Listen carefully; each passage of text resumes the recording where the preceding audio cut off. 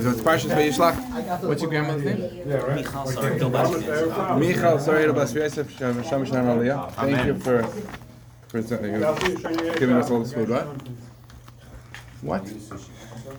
Okay, so Shlomi wants to make a PSA about the Mishnah. So Shlomo wants me to try to challenge me to tie the word into Erevin. So let's see what we can do. So the pasuk says, after the parsha has a lot of things going on. The parsha says that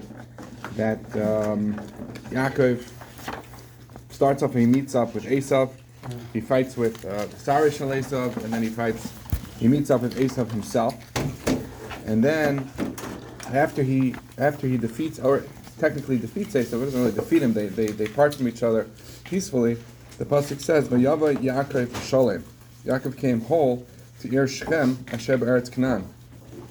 Yaakov came whole to Ir Shechem, and from coming from the Rambam, Yichanes Pneir, and he encamped by the city. And then he says, what's the first thing he did after he came Sholem? Is he purchased a piece of land where he's camped from Shechem, and it tells us the purchase price for Me'ak Sita. So what does it mean he came whole? So Rashi says he was whole. It was a completeness of wholeness, right? He was Sholem Begufai, because he was healed from the limp that he had from the fight. And he was whole b'mamayna because he had so much money that even all the presents he sent to Esav didn't make a dent in his wealth. And he was shalom b'teiras. He was whole in his Torah and his shmiras hamitzvahs, because even though he was by Lavan, he stayed whole. So it's interesting that in this situation of complete wholeness, the first thing he does is that he goes and he buys a piece of property, buys a piece of real estate. It sounds very Jewish. Finish closing? What? Finish closing? So why is that relevant? And also, the pasuk says, "Vayichanes pnei ha'ir." He camped around the city, and the Gemara darshans "Vayichanes pnei ha'ir" is that it was Erev Shabbos, and he was kaveh tchumim for Shabbos. Yeah. So this is for Shlomo. So why was he kaveh tchumim? What does that have to do with saying over here? So let's just there's some very interesting things to point out. Now that we got that out of the way. We didn't get it out of the way yet. We have to try to explain. So the thing is like this. You have to tie Shmuel's grandmother. Shlomi, you go now. You got it. So the pasuk says like this. The pasuk says that he went. Yaakov vayivaser Yaakov levada. Yaakov remained by himself. He went back, and the Gemara says, and Rashi brings the Gemara that why did Rashi go back? And that's when he ended up in the fight with the Malach, with the angel of Esav. He went back because he forgot some small jugs. He went back. Shachach pachin pitanim. The Gemara says over there, Amar Blazer says that tzaddikim, righteous people, chavivim amaynam, the money is precious to them. Why? Because the Gemara says why? Because they don't steal. So their money is given to them. So you see from Yaakov Chavivim, his money was very, very precious to him, even this small amount of money. As a contrast to Esav and Edom, if you look at the end of the Sedra, the Psukim list off the different kings that were kings of Edom before they were kings for Yisrael, and one of them is the last one is of Edom. Sorry, Hadar. His king's name was Hadar. He came from a city named Po. His wife's name was Mehetavel Bas Matred, the daughter of Mei Zahav, the water of gold. And Rashi says, what's the Mei Zahav? The drasha is, what's gold? They had so much money that gold was like water to them. It was nothing. So you see a contrast. Yaakov Avinu, the tzaddik, the righteous person, even his small jugs, he went back. He was going to endanger himself to get them. As opposed to over here, the Malachei Edom, they could have so much money. It was irrelevant to them. Why is that? And as a matter of fact, you also find that when Yaakov brought the presents to Esav, he said, "Keep the presents," and Esav was like, "No, yesh li rav, I have a lot. I have more than I even need."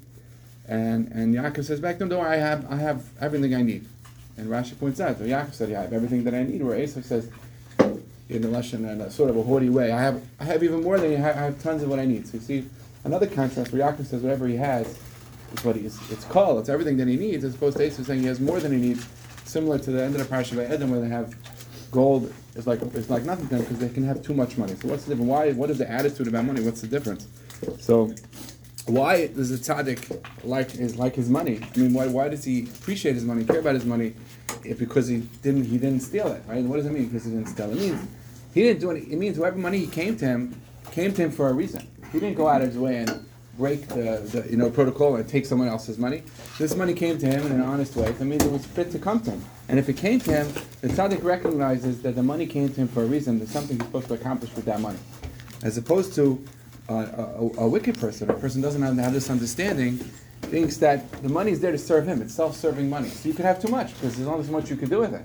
But so it could be like water. It could be like it could be extra because there's only so much a person can serve themselves with their own money. As opposed to if you recognize the money is there for you to accomplish something with the world, do something with it, then you can say you can't have too much money, right? And we find an interesting thing.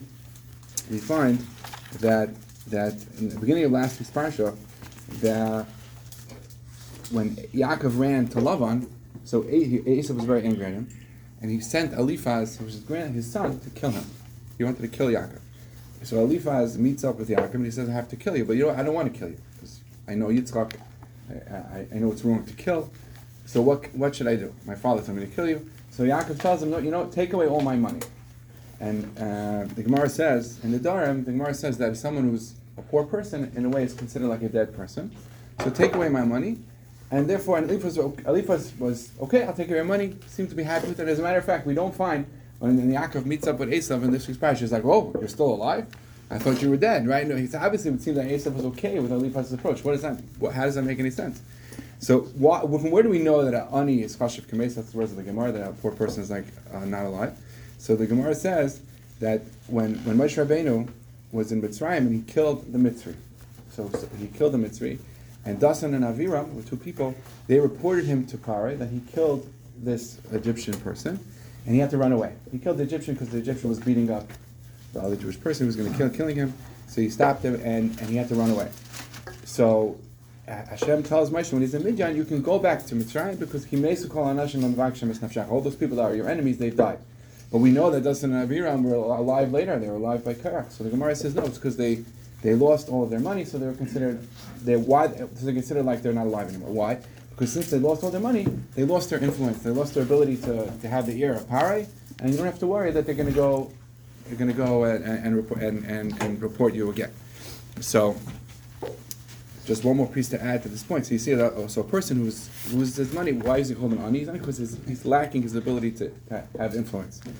And in the beginning of Parshas Toldos, we saw the Torah tells us that Yaakov and Esau were in the stomach of Rivka, and they were fighting to come out. And Rashi said, what are they fighting about? Rashi said, they were fighting about the different worlds. I mean, who's going to inherit the different worlds? We know there's this world, there's the world to come, there's a physical world, there's a spiritual world. So the question is asked, why do they have to fight about it? Yaakov is a righteous man, let him just take the spiritual and let Esau take the physical. What difference does it make? The answer is that what they were fighting about was how to connect. Should you connect the physical world to the spiritual realm? Esau wanted the physical world. The Divrei Yisrael is a Moshe Rebbe. He says his yard site was 100th yard site was this week, and he said that they were fighting about whether to connect the physical realm to the spiritual realm. Esau wanted it to be totally disconnected. He was wanted to enjoy this physical world. It was there, like we said, for him, he looked at money as it's there to serve him, it's just to accomplish his own needs. And Yaakov, the opposite, he wanted to connect and raise up and make holy the physical world. That was the Merivim Menachal Shnei Lamos. So that's, now we can understand already that what happened by Yaakov and Esau, by Eliphaz. You know, Esau hated Yaakov, but not only did he hate Yaakov, he also didn't like his approach to everything in this world. He felt that we should separate. We shouldn't make the Gashmias, the physical stuff, holy. So he was against Yaakov's approach. Not only wanted to kill Yaakov, he hated Yaakov, he also hated Yaakov's approach. He wanted to totally disconnect the physical from the holy, mundane, and keep it simple. So Eliphaz came to Yaakov and said, I have to kill you, my father wants me to kill you. He said, don't kill me, take away all my money. Oh, if I take away all your money, we said a tzaddik understands his money is there for a purpose. He's going to accomplish things with it. And if you take away a tzaddik's ability to, I failed to mention one point that we say in Kriya Shema, but we have to with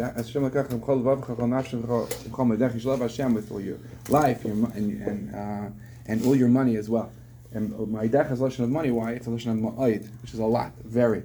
Why? Because I heard from Madison David once said that ma'id it means why is money ma'id a lot? Because if your physical body, you're limited to what you can accomplish. With your money, you can be sitting here, and your money can be accomplishing good things in Japan, good things across the entire world, anywhere. So it's an extension of yourself. You can accomplish that much more. So that's when Eliphaz took away Yaakov's money. He said, "Oh, we neutered him. His whole approach to life is to mekadosh gashmias. So it's okay. We stopped him. We were able to accomplish what we wanted to accomplish, to keep this world, the physical and the holy, separate. So that's why Esau was okay with Eliphaz taking away his money. He didn't bother him so much that he didn't kill him. Like we said, Hadassah and Aviram were considered like they died because they lost their influence. Same thing Yaakov. His influence was much diminished in the world because he was just limited to his own physical self. He didn't have all of that wealth. So we asked the question, first of all, why was the first thing that Yaakov did when he purchases a plot of land in Eretz Yisrael? Now we understand. Yaakov came Shalem, and Yaakov's whole Havayda, everything he was trying to accomplish was to Mekadesh and make holy the physical realm. So that's the first thing he did. After he defeated Esav, or he came back from Esav Shalom, he came back in this completeness. First thing he did is he purchased a plot of land in Eretz Yisrael. He purchased. There's nothing more physical than earth, than a plot of real estate, and he purchased that. And he says, we told him how much money he spent on it. So it's significant, this idea that he's being Mekadesh the Gashmis. And also, someone asked why, what's it to do with Erevin? So you could say, what is Kavod Tchumim? Tchum Shabbos means that in Shabbos, the person will only got a certain amount of space. That a person has to recognize that the space that they're in is theirs. How do you make it yours? You make it yours by using it and defining what it is. If you want to define, you want to be Mekadesh, to define it, you make it holy, and you make it special. But that's Tchum Shabbos, that's for you. But every single human being has to understand that everything that we have is for a reason, and you can accomplish good things with it. And that's how and it ties into Shmuel's grandmother. And Shmuel's grandmother is a wonderful person, and she did that as well. It's true. But every single one of us also, everything that we have, every time we get anything, we have to recognize that we can accomplish something good with it, and that's it. That's it.